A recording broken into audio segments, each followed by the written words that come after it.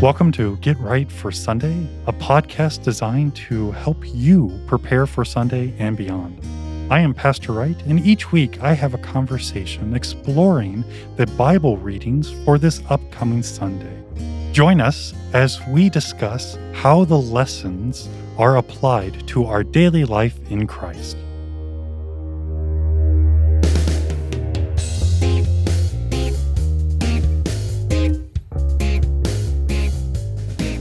Welcome to Get Right for Sunday. I am Pastor Wright, and I'm joined with Vicar Hill. And today we get to discuss the mystery of the Epiphany of our Lord.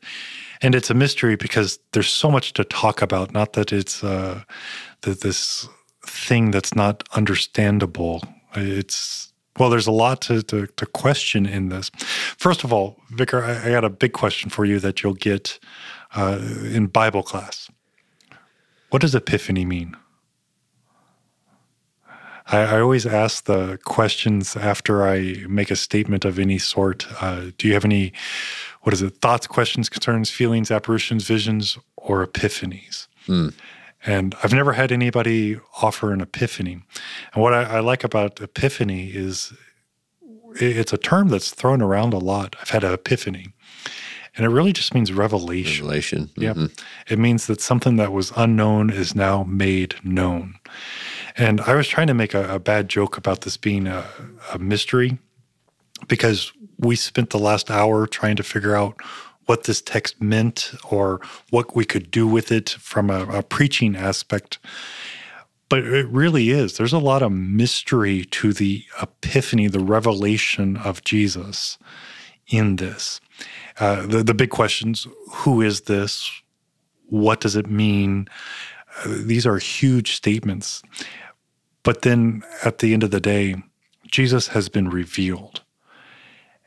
And I think that it's just fascinating because it's so lackluster. You have the text is St. Matthew chapter 2, verses 1 through 12. I'm getting ahead of myself. It's See, there's so much to talk about. You're getting excited. The wise men show up, and we attribute this to the Epiphany, the revelation. The Messiah has come, and men from the east, following a star, show up to find this new king. And as we were talking before we pushed record, I really have this question. Did they show up? And I can't imagine how awkward this situation is because they're looking for this new king. I mean, it's what they say to Herod.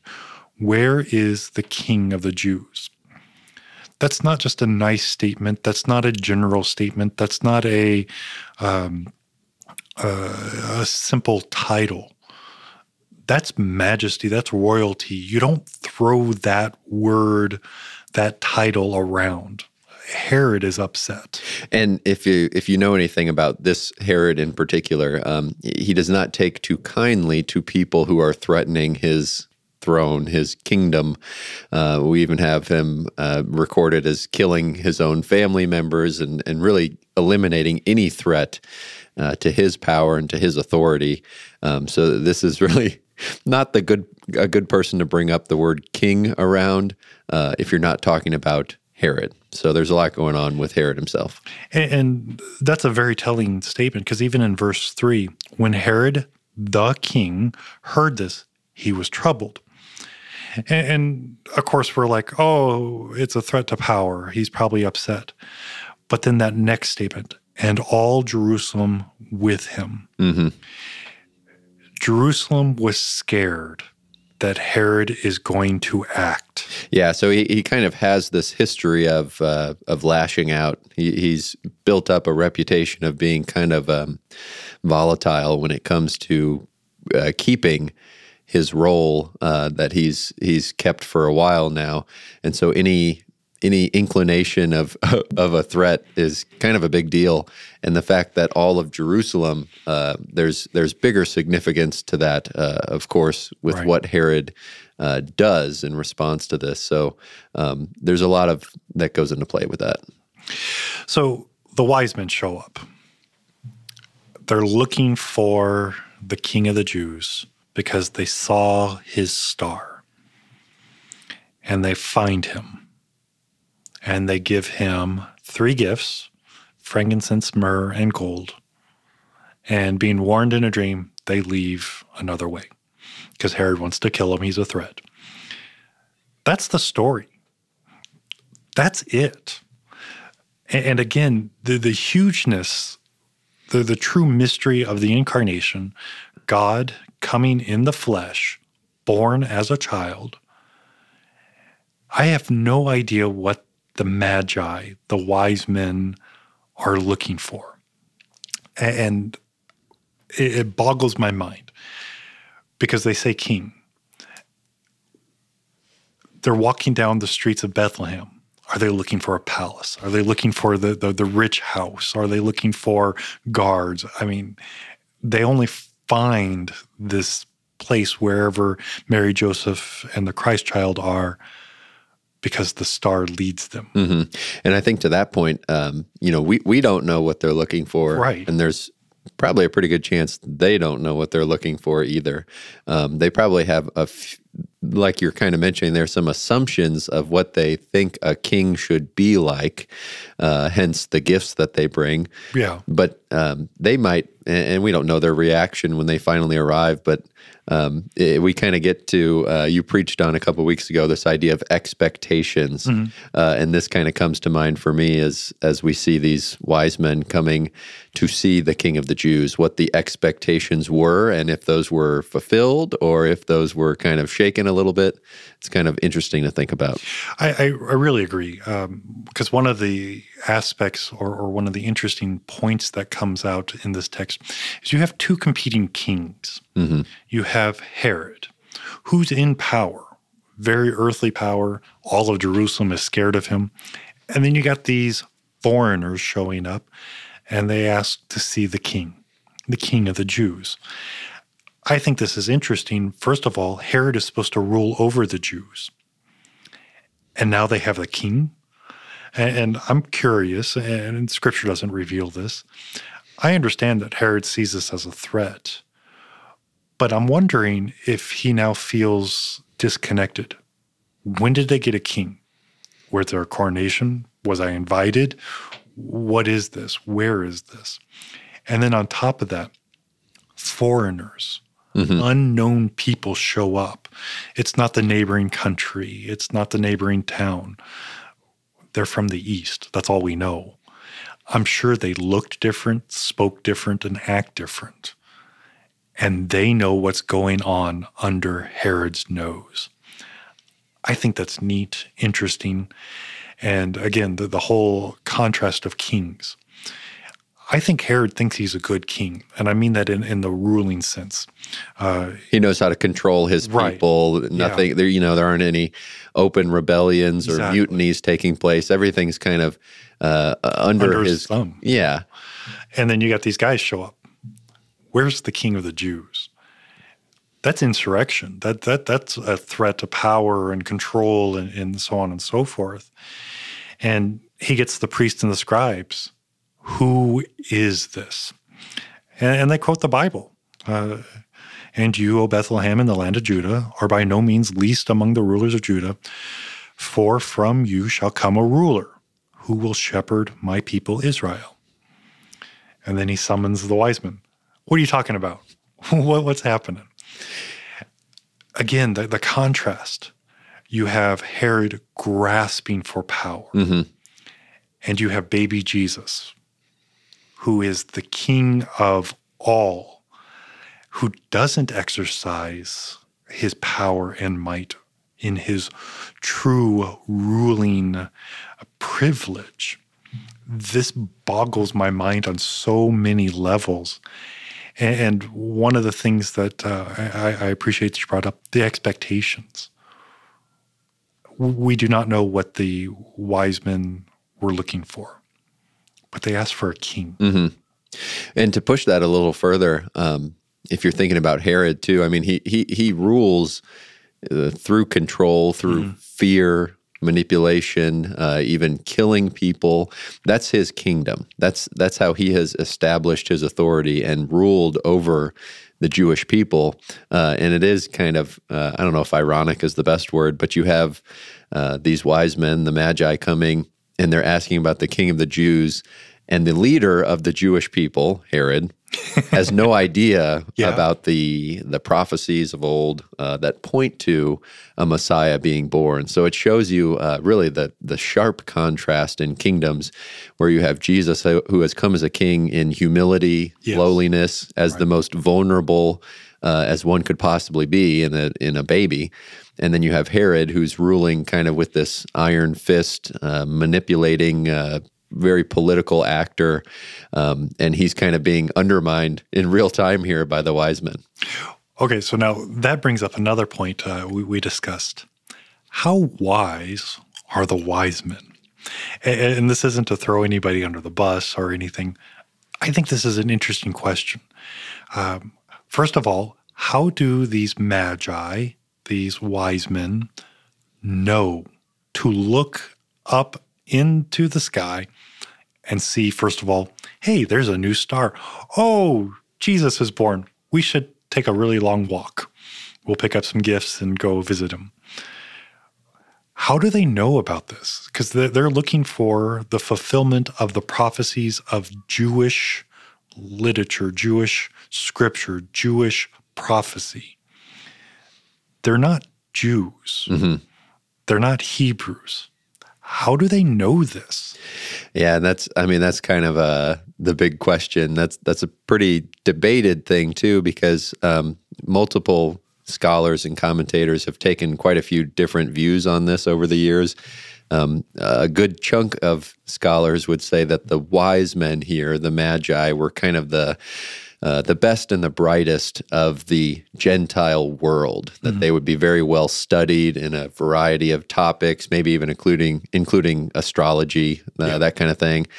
And so the thought was by many people that these were kind of very inquisitive and learned men, and they're trying to learn more about, well, I guess, the Jewish people here.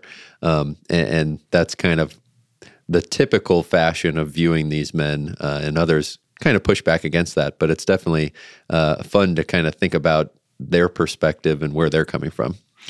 Oh, I agree. And then we also have the Magi. They appear in the book of Daniel, and this is, of course, hundreds and hundreds of years before the birth of Christ. And I like the idea that Daniel showed them the Hebrew Scriptures. Now, with this, and I stress this, it's not like he laid down the Bible and said, I got this really cool book. You should read it. But he was God's prophet in this time in Babylon and with Nebuchadnezzar, and he showed everybody the power of God by God acting through him, by him preaching, so on and so forth.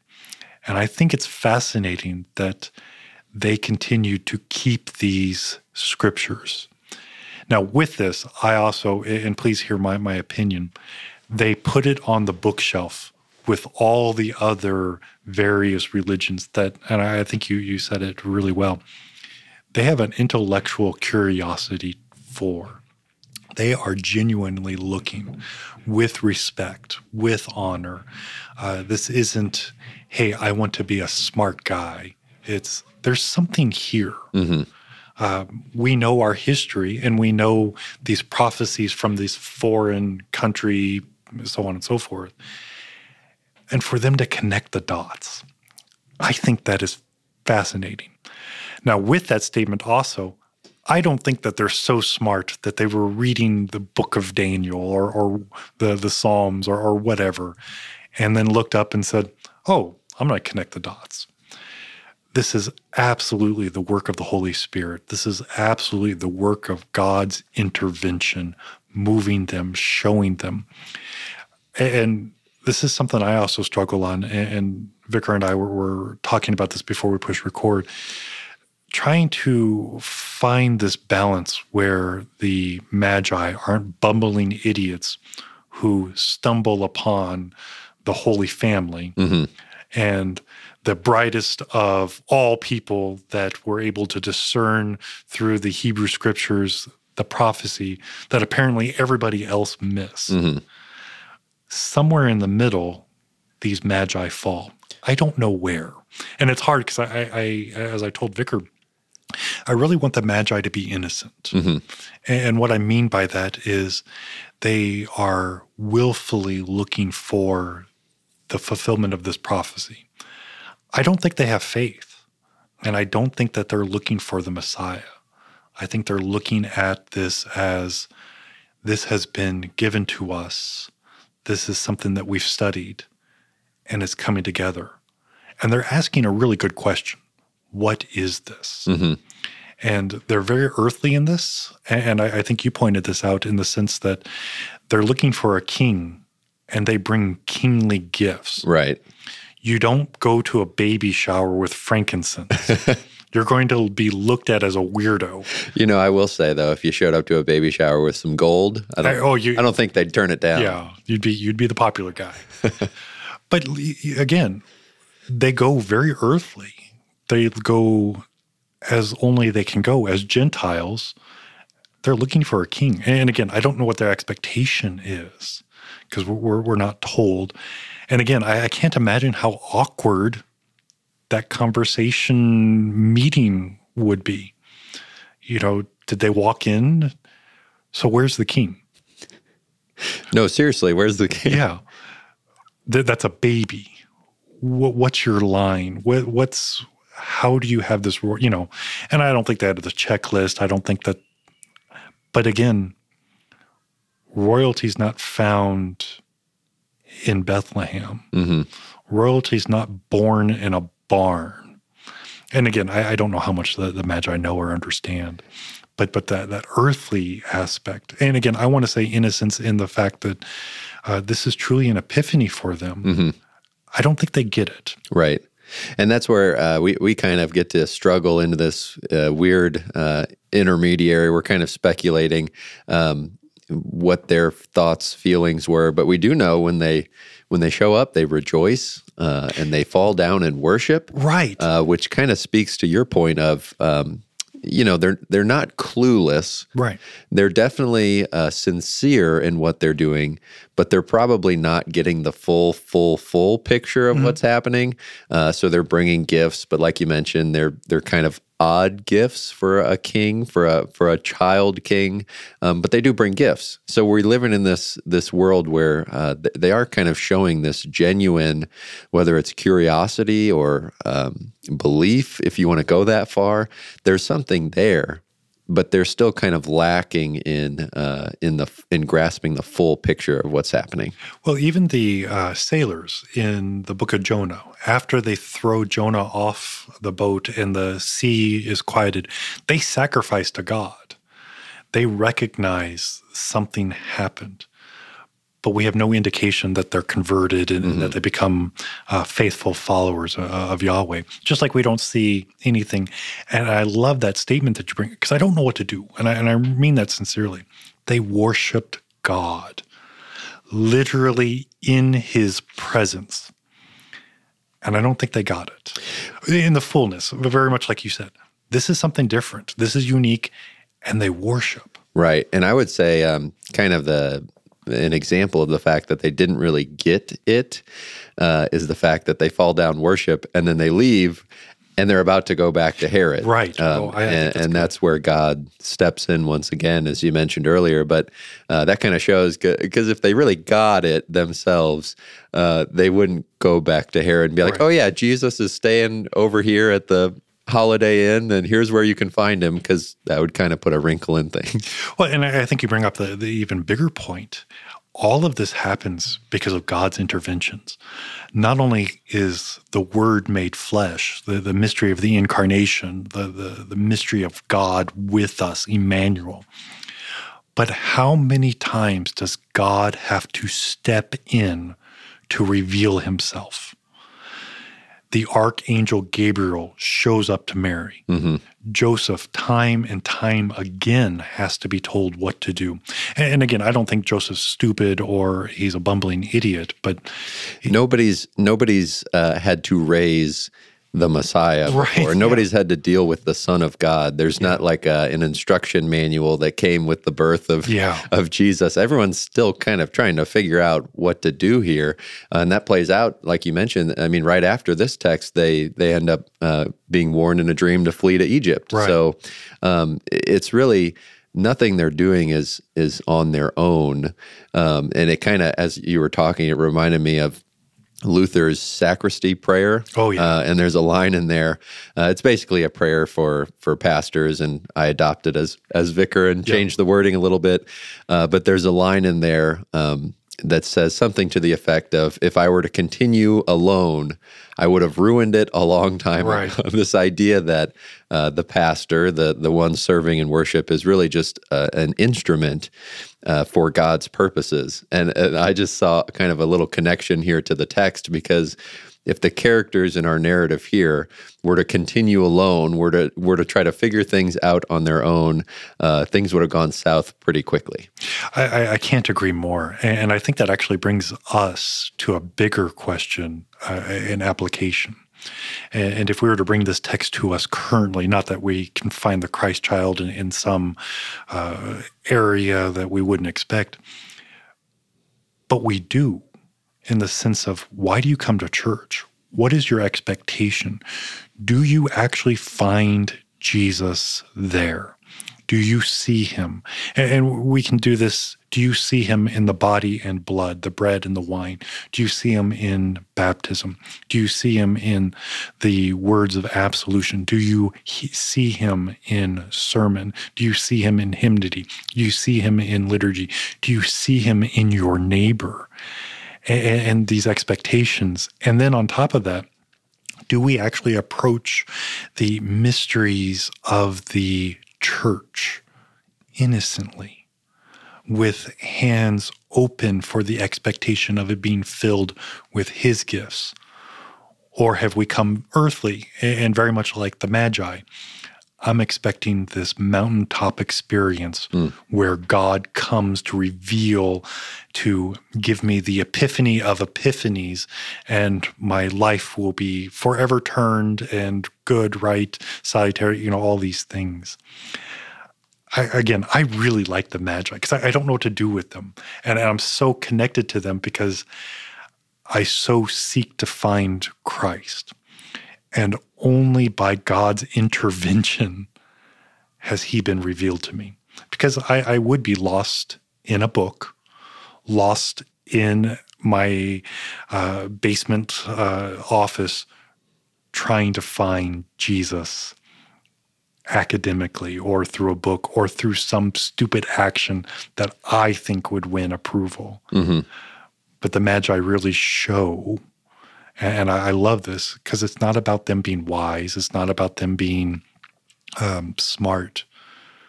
God reveals to even them the majesty of the King of the Jews, my King, my Lord, your King, your Lord, in the humility of a baby, the Christ child. The humility of living the perfect life, the humility of dying on the cross, the humility of being preached by somebody like me to be given to you. These things are just huge. And with all of this, this is why I love this text, because we can go so many directions. And not that they're wrong, but not that they're right. And the bigness of, that's what God does to reveal himself. And I like that question at the end of the day. Where do you find God? Is it where he has revealed himself, or where you have put him, or where you think you'll find him? And then, what God did you find? Thank you for listening to Get Right for Sunday. I know that your time is valuable, and of all the things that you could have watched or listened to, you have chosen to deepen your biblical understanding with Get Right for Sunday. Would you take a moment to give a 5-star rating of this podcast on Apple Podcast or your favorite podcast platform? this actually helps others to be able to find Get Right for Sunday. Again, thank you for your time, your prayers, and support.